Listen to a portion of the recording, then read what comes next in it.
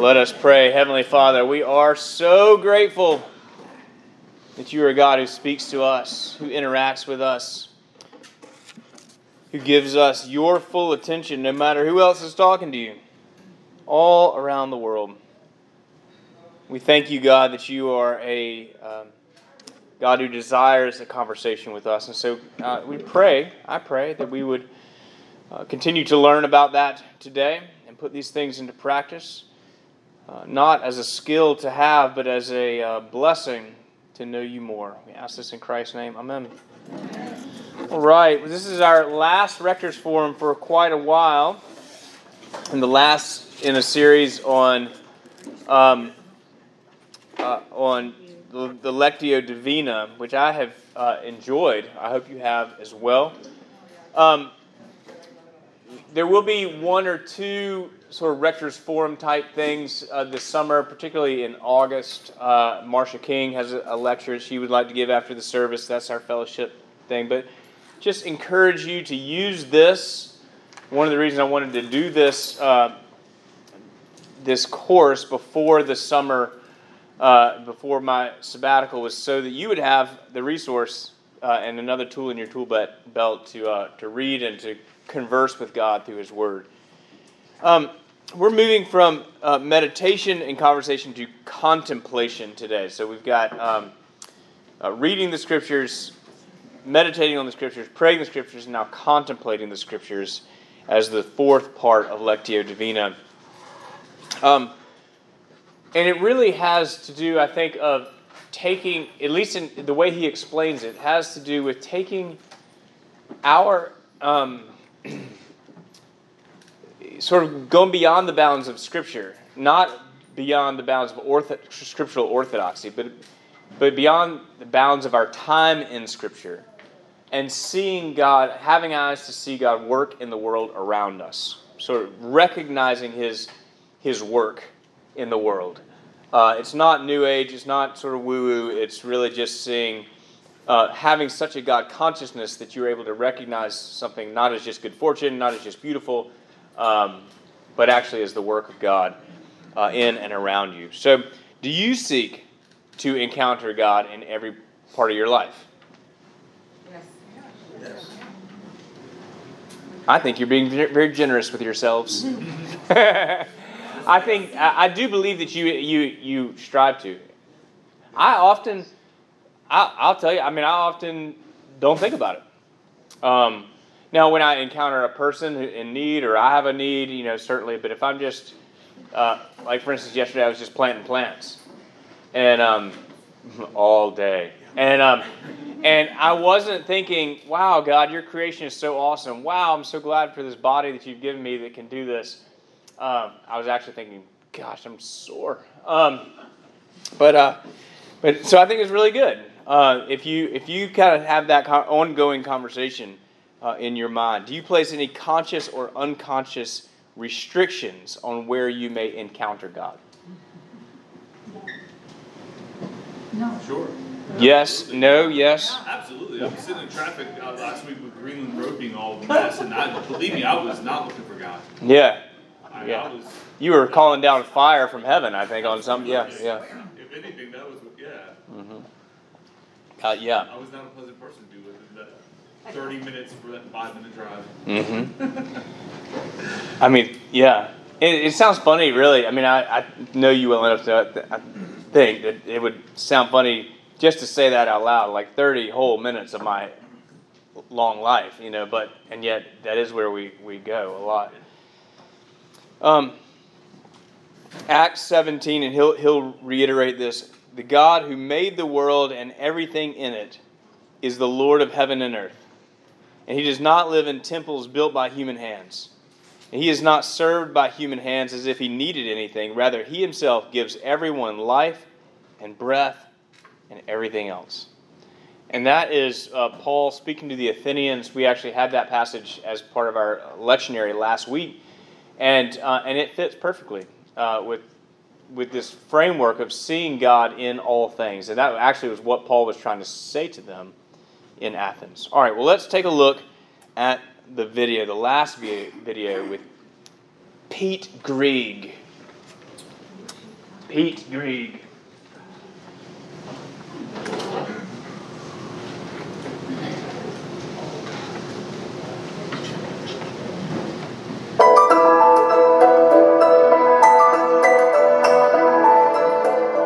Well, congratulations. You've made it to the fifth and final session of the Lectio course.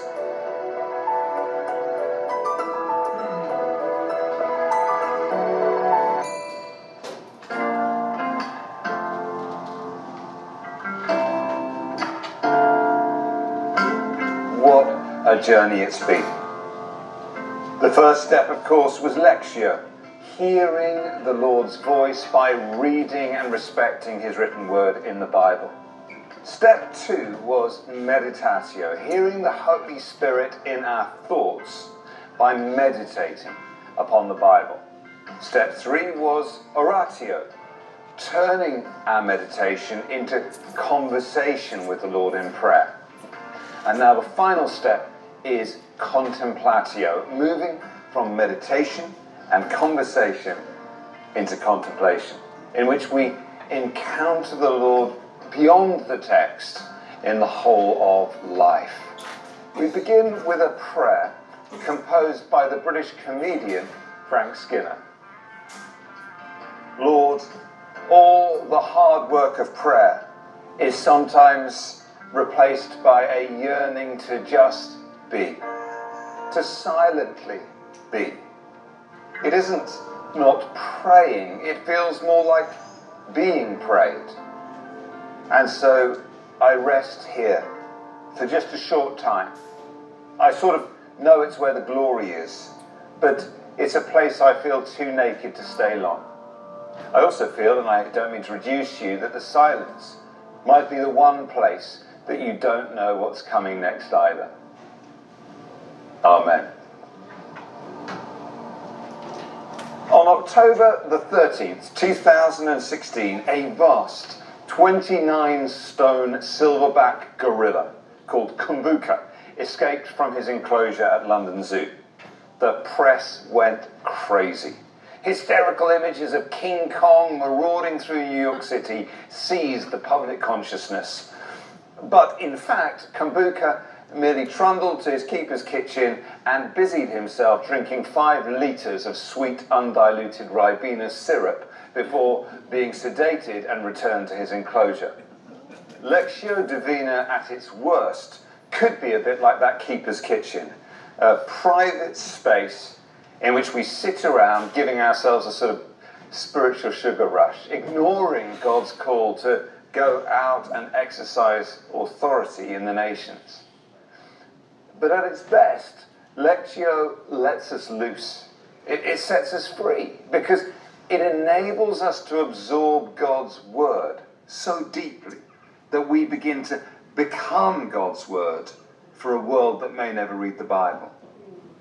The skills that we've been learning in sacred reading, meditation, and prayer are scalable and transferable because the more we find God in his word, the more our eyes are opened to see him in his world. The more we hear him speak in private prayer, the more we are primed to discern his voice in the wider culture. Lectio Divina can ultimately be applied to the whole of life. Learning to meet with him in the Bible is kind of cheating. It's the easy bit that trains us for the much trickier challenge of seeing him, hearing him, and worshipping him in less obviously sacred contexts. And this is precisely what we see in Acts chapter 17, when the Apostle Paul addresses the people of Athens. He spent his whole life studying, memorizing, and soaking in the scriptures. And now, instead of rebuking the Athenians for their idols, he points to one dedicated to an unknown God. And he uses this pagan symbol to point them to the God who made the world and everything in it, who does not live in temples built by human hands and gives everyone life and breath and everything else. Shockingly, He then quotes from one of their own most famous writers, saying, as some of your own poets have said, we are his offspring.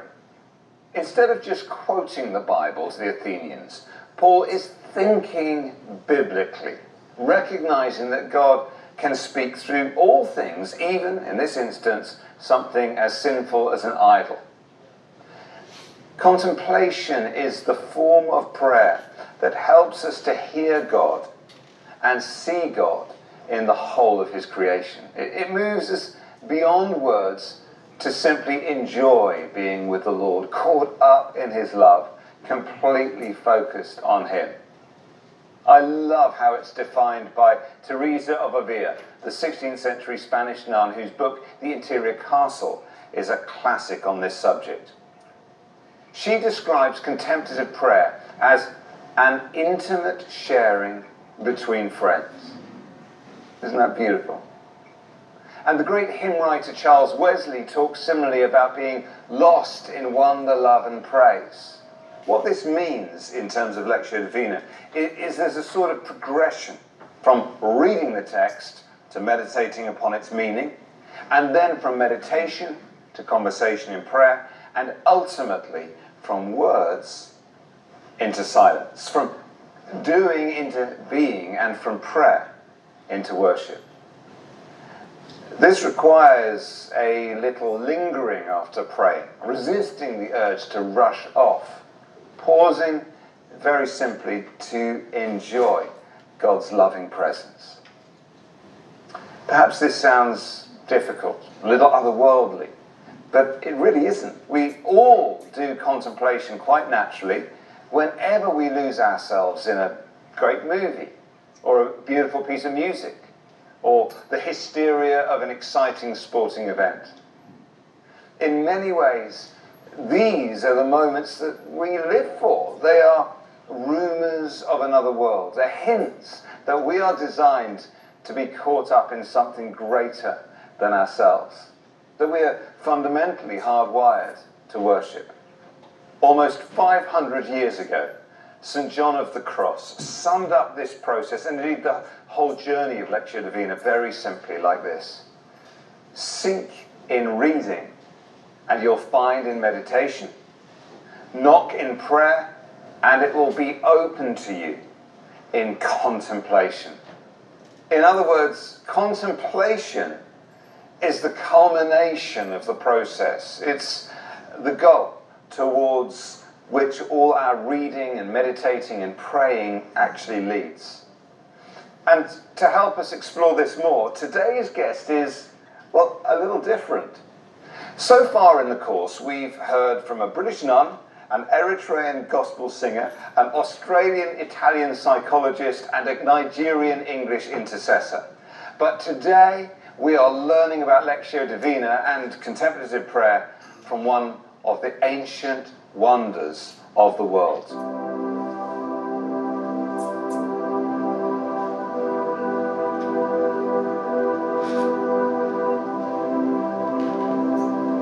Welcome to one of the wildest, most wonderful places I know. For thousands of years, weary travellers, pilgrims, monks, villagers have taken the 3-mile trek across these sands behind me, guided by these poles, bound for the holy island of Lindisfarne, off the northeast coast of England, near the Scottish border. It was the year 634 AD that an Irish monk called Aidan first walked across these sands with a steely determination to establish in this unlikely place a place of prayer for the nations and an apostolic centre from which to push out and preach the gospel to the Northumbrian people. Cut off from the world twice a day by the tide, Aidan and his fellow monks withdrew continually to pray and practice Lectio Divina. And then as the tide receded, they would venture forth to proclaim the good news of Jesus, to care for the poor, and to establish colonies of heaven wherever they went. Praying the word and preaching the word. This was the rhythm of their lives. Aidan's name means little fiery one, and he really lived up to it. I love the story of the time where a local king was very impressed by Aidan and noticed he walked everywhere on foot, decided to give him a fine stallion. It'd be like giving a pastor a Porsche or a Ferrari today. Aidan accepted the gift gladly, got on the horse, and rode it out of the castle. But the very first beggar he came to, Aidan dismounted and gave the horse to the poor man, walking off. I imagine him whistling on his way. Here is a fiery one who the furnace of his life was prayer, but then he went out and set the world on fire wherever he went. At the heart of the prayer life here on Lindisfarne, Aidan and successive generations of monks lived their whole lives around the scriptures. They prayed, studied, transcribed, sang, meditated upon, and even illustrated the Bible.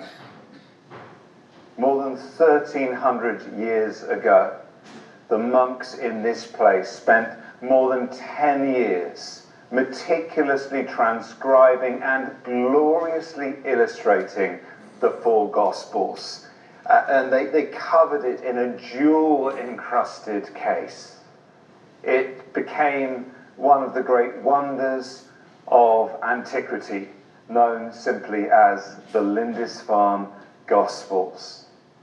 The themes that we've been exploring together on this course really all come together in an extraordinary way within the Lindisfarne Gospels. We explored in our first session the joy and wonder of Lectio Divina, reading the Bible prayerfully as a living conversation with God. As we can see so clearly here in the history of this place, Lectio Divina is the most ancient, authentic, and biblical way of reading the Bible prayerfully, with breathtaking devotion, imagination, and love. In our second session, we took the first of the four steps of Lectio Divina. Lectio, simply reading the text slowly and reverently. It's an attitude which would not have seemed at all strange to the monks who sat here transcribing that beautiful Lindisfarne Gospel. It's estimated that they handmade an astonishing 90 different colours using local herbs and minerals, binding the ink with egg white and fish glue to more than 500 pages of vellum. In our third session, we moved from Lectio to Meditatio, exploring Christian meditation. 1,300 years ago, the monks who made the Lindisfarne Gospels knew nothing about the limbic region of the brain, but they undoubtedly understood. The Bible is not just to be studied, but to be meditated upon deeply, poring over every single word, taking 10 years to transcribe each phrase prayerfully, meticulously, and with startling imagination. In our fourth session, we moved from meditatio to oratio, praying the Bible, taking the written word of God and turning it into a living conversation with God. The Psalms that Aidan and his community would have recited daily accompanied them into the fields. The scriptures that they memorized shaped a whole life of continual conversation with the God that they saw all around them, in nature and in the people that they met. Eventually, Viking raiders destroyed the abbey built in this place by Aidan and his followers. The light that had blazed out so brightly from this place seemed to have been extinguished. The community left in ruins, much like the ruins of Waverley Abbey. It's kind of easy to imagine it on a blustery day like this. And yet, in a way, nothing had changed. Because the Word of God, that was the heart of the community here in Lindisfarne, and was the heart of the community at Waverley Abbey too, lives on today, alive and active, relevant and revolutionary. And over these 5 sessions together, and down these many centuries that we've journeyed, we have realized afresh the invitation from the Lord Jesus Christ to hear his word in the Bible and to encounter him day by day, walking with him more nearly and loving him more dearly and hearing him more clearly as we pray.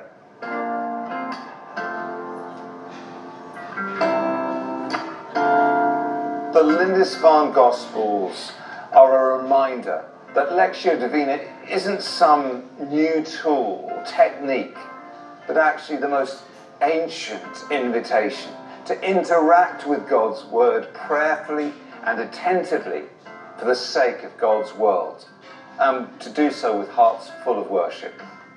And so let's finish this session and indeed this whole course with a wonderful prayer written some 8 centuries ago, about actually the time that this place, Waverley Abbey, was being established by one of their fellow Cistercian monks, Isaac of Stella. He himself is my contemplation.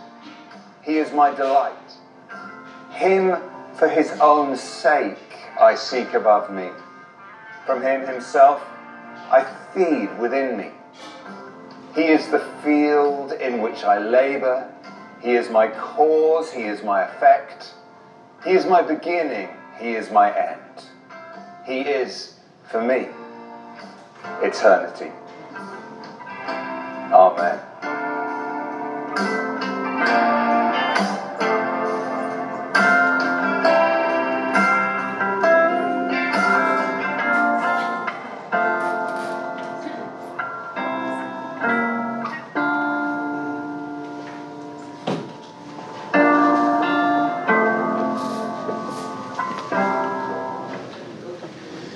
So if you missed any of the sessions, you can go to 24-7 prayer, I think is what it is. You can just Google 24-7 prayer. 24-7prayer.com, I think, but you can Google it. And go to resources, and the Lectio course comes right up, and you can watch any of them, and you can rewatch any of them. So let's talk a little bit about what you heard. What did you find helpful or challenging? Yes, Adrian. The very last thing he said, not just that, but what did he say the name of that prayer was? The name of the prayer was written by somebody of Stella. Isaac of Stella. So good. Yeah. I don't know Isaac of Stella. George. Yeah. Anybody been to Lindisfarne? Yeah? Did you recognize the poles and everything? That's pretty neat. I've not been there. We got caught by the tide. You got caught? Yes. Yeah. Yeah. Two of us. We were in the wrong place. Did you walk across? Was that no, you had gotten on the road. Yeah. We were on some little island Yeah. that was part of the greater area. Mm-hmm. And the tide started to come in and we thought we'd better go ahead and go, but it came in quick. Yeah. So we were probably up past our knees. Yeah. Okay. All right. Good. What does the word contemplation make you think of? Solitude. Solitude. Deepness. Don't just read it and go, but sit there, Yeah. soak it up. Soaking up. Yeah. Deep thought. Pardon me? Deep thought. Deep thought. Yeah, that's kind of what I think of. Just thinking about something. Thinking on something. Does that... Go ahead. Oh, so there's also an element of like a decision kind of to that. All right. The end of the contemplation is something else. It's not just Action, right? Yeah. An action or a decision. Decision, yeah. There's an end Good. result to it. So does what you normally think of, does that match the content of what you heard in contemplation? As Pete Grieg explained it to us from Lindisfarne. You'll have to work on that for this. Oh, shoot. I actually reached out to him to try to meet up with somebody from that organization. Have not heard back. Does it match up? What was new in this? sorry, what What was new in this video in thinking your thought about your contemplation about contemplation? We are hardwired to worship. We're hardwired to worship, yeah.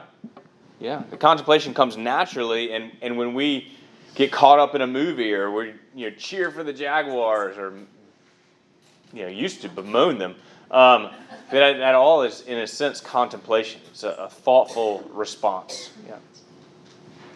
And so we can do that with the scriptures and take that into the world. What else?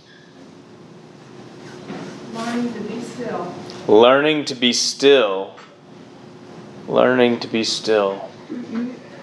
I had with silence, the place where you don't know where you are going. And I think that in today's culture, I worked with a guy one day. He was on the telephone, the radio was going, the TV was going on. I said, when do God ever get a chance to talk to you? Yeah. I think we're like afraid of, we have to constantly be fed with. Yeah. Susie was saying that she was talking to somebody who had the TV on, the radio on, there's all these different, I think about that with our kids a lot. But, and Jane talked about, how did you say it, Jane? That learning to be still and silent, and it's a discipline. I've taught most of you in this room are retired, and I was talking to some folks the other day. Maybe it was in our prayer group that said, "I'm so busy, I don't know what to do." I mean, I've heard so many people say, "How did I ever have time to work?" The retired folks, and so learning to be still and taking that time with God is in fact a discipline. It's not something that comes naturally to us. We fill it with the noise. We fill our lives with the noise. Pete shared the story of Kumbuka the gorilla. What is the spiritual sugar rush traps that we can fall into as Christians? What are some of the... Did you relate to that? Did you kind of get that? Understand what he was talking about? It's what we do when we rush from one task to the next. Yes. That's kind of how I related to that. Okay. Yeah. I think sometimes we can get this kind of buzz, and then we just go back to our cage. He didn't use the energy of what he drank to go out into the world. Thank God, and that's in that case. But for us, it would be really good to take that buzz out into the world. Yes, Josh. I think we've all been, to either something like this or some other church event where there's a,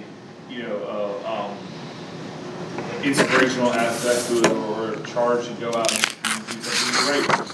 We were all excited. I think like the Linton series, talking about maybe it was a year or two ago, talking about some of the social justice and being, going out into the world and helping people kind of thing. And we're all fired up. That's great. I want to get involved in that. And then what happens? Not much. Yeah. Too often. But then my show comes on. Yeah. Right. Exactly. Deacon Beth. I think Curcio can be that way. Curcio can be that way. Yeah. A sugar rush, you mean? Oh, yeah. Or and a sugar rush, and then you come down. Yeah. And the whole point of Curcio is not the weekend; it's the rest of your life. Right. But you go to the weekend and you're on such a mountaintop, and then you come back into your real life. Yeah. And what do I do? Life is lived in the valley. It is not on the mountaintop. But if you have not been to Curcio, we would strongly encourage you to do that. Kindly, but actively encourage you to do that. Yes, Sir George. The disciples coming down from the mountain after the transfiguration. Yes. Back to real life. Back to real life. They found the rest of the disciples in a turmoil shouting match about someone not being able to do what they were asked to do. What has been over the course, if you've been here most of the 5 weeks, what's been the most challenging or thought-provoking, spiritually provoking thing that one thing that you've taken from this course?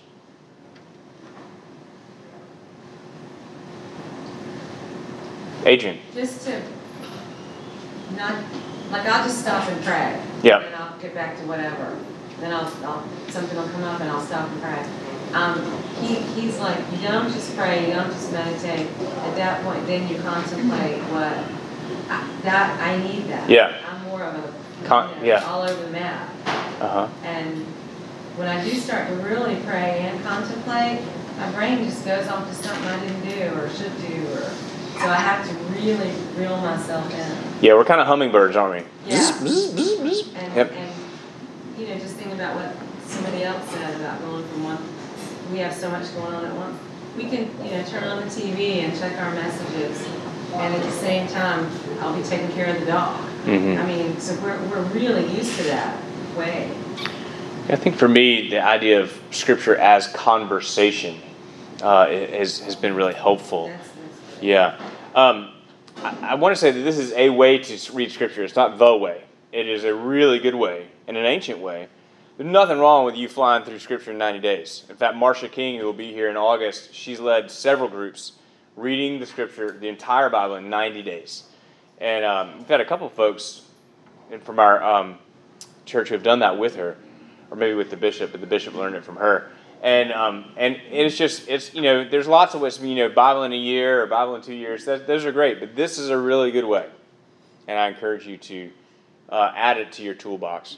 Let's look at Matthew 14, 13 to 21.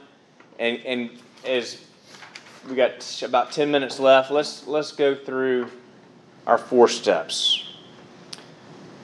Deacon Beth, why don't you read it first? When Jesus heard what had happened, he withdrew by boat privately to a solitary place. Hearing of this, the crowds followed him on foot from the town. When Jesus landed and saw a large crowd, he had compassion on them and healed their sick.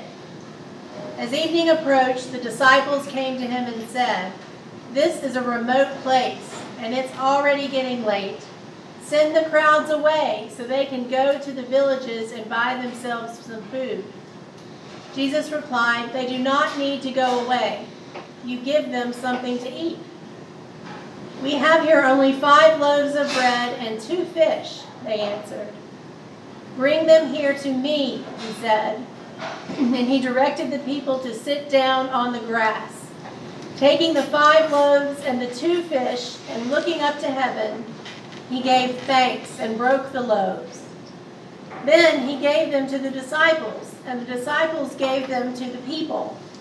They all ate and were satisfied, and the disciples picked up 12 basketfuls of broken pieces that were left over. The number of those who ate was about 5,000 men, besides women and children.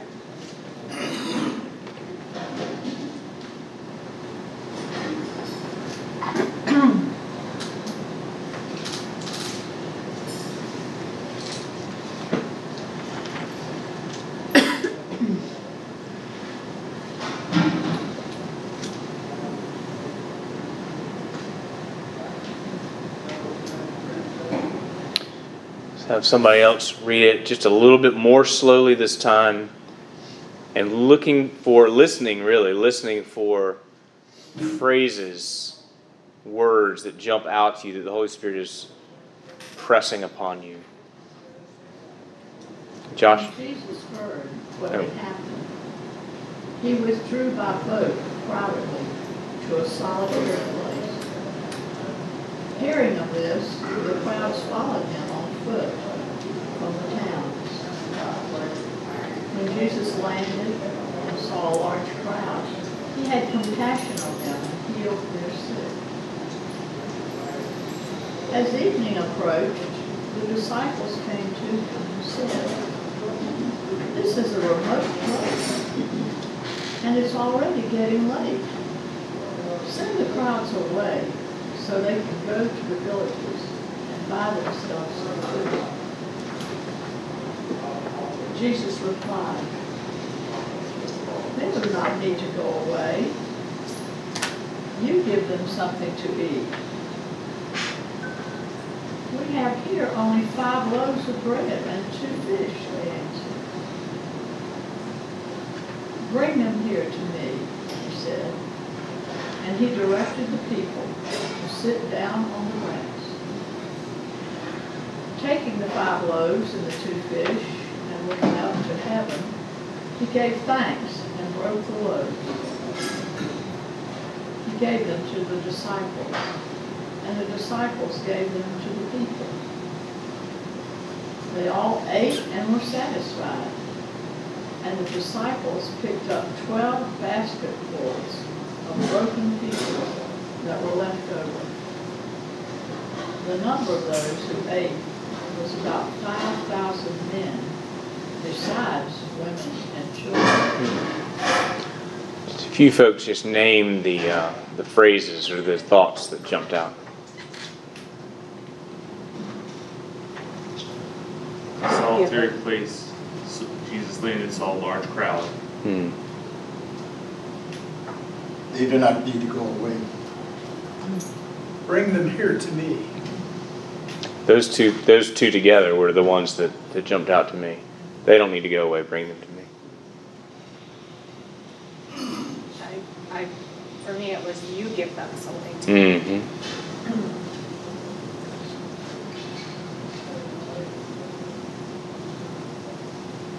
That he had compassion on them. Compassion, yeah. He had gone away to be quiet, and that he wasn't frustrated that they followed. He had compassion. Yeah, he wasn't irked, but that his solitude was interrupted. Right. He saw it as an opportunity.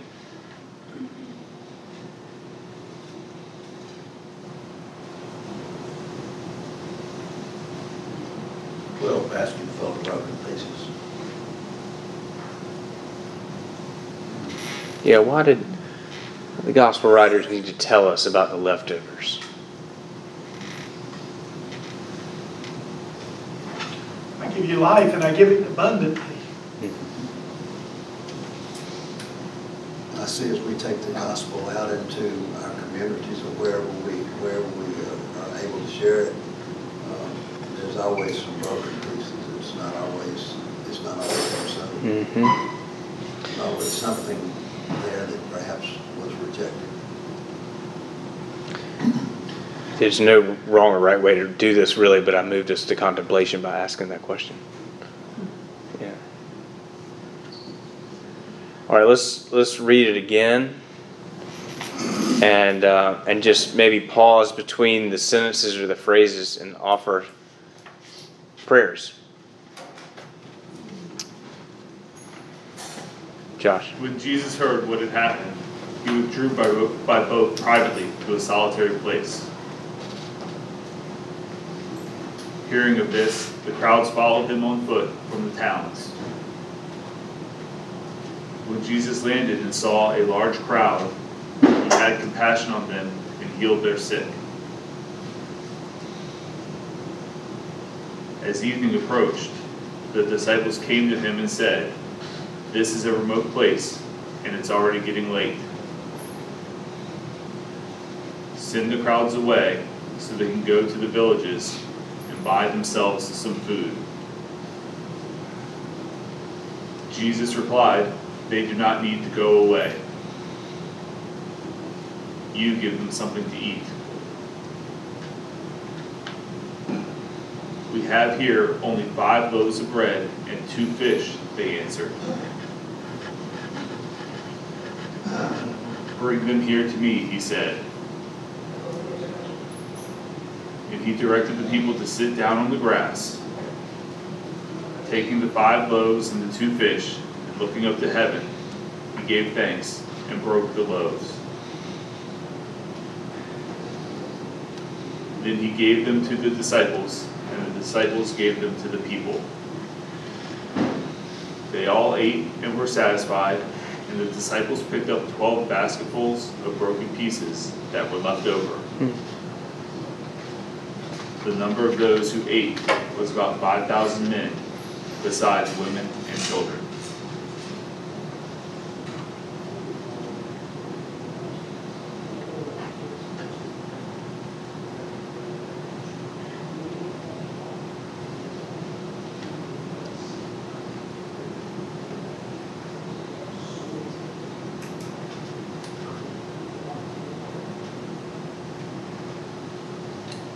Thank you, Lord, that You take the little things we have to offer and make it more than enough for your own glory.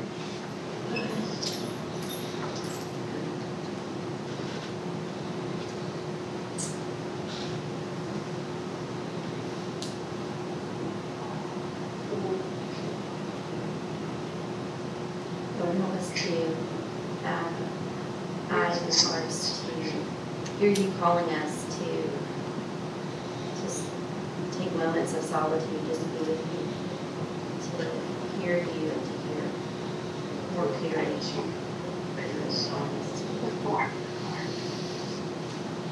Lord, let us always have faith that you will always provide what we need.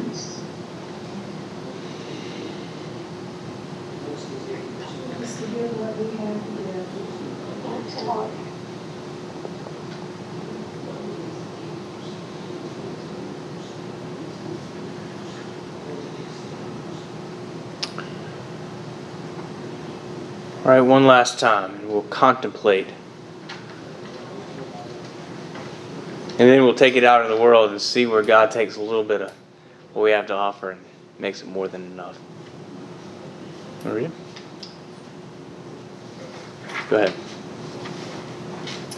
When Jesus heard what had happened, he withdrew by boat privately to a solitary place. Hearing of this, the crowds followed him on foot from the towns. When Jesus landed and saw a large crowd, he had compassion on them and healed their sick. As evening approached, the disciples came to him and said, "This is a remote place and it's already getting late.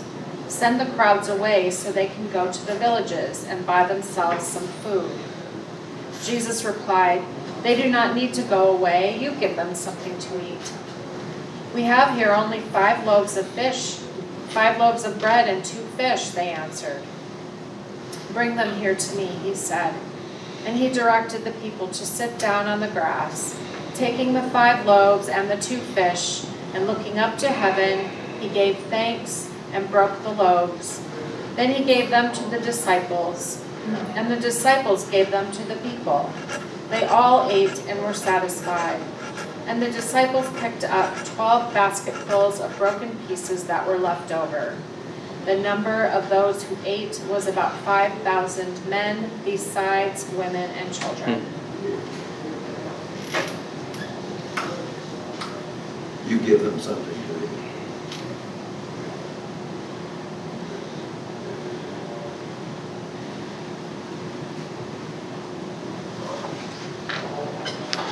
Yeah, there's an unmistakably Eucharistic pattern. He takes the bread and the fish. He gives thanks. He breaks it. But instead of giving it to the people, he gives it to the disciples to give to the people. There's an extra little step that we don't see in the Last Supper. And there's something real to that, I think. We are to take what God gives us, what Jesus gives us, and give them something to eat. There's a nourishment, a satisfaction with that. An abundance, an overabundance. Picking up the broken pieces. Yeah. I think I've told you before, I often feel like I'd just kind of crawl into the pulpit with 5 loaves and 2 fish. And God makes it more than enough.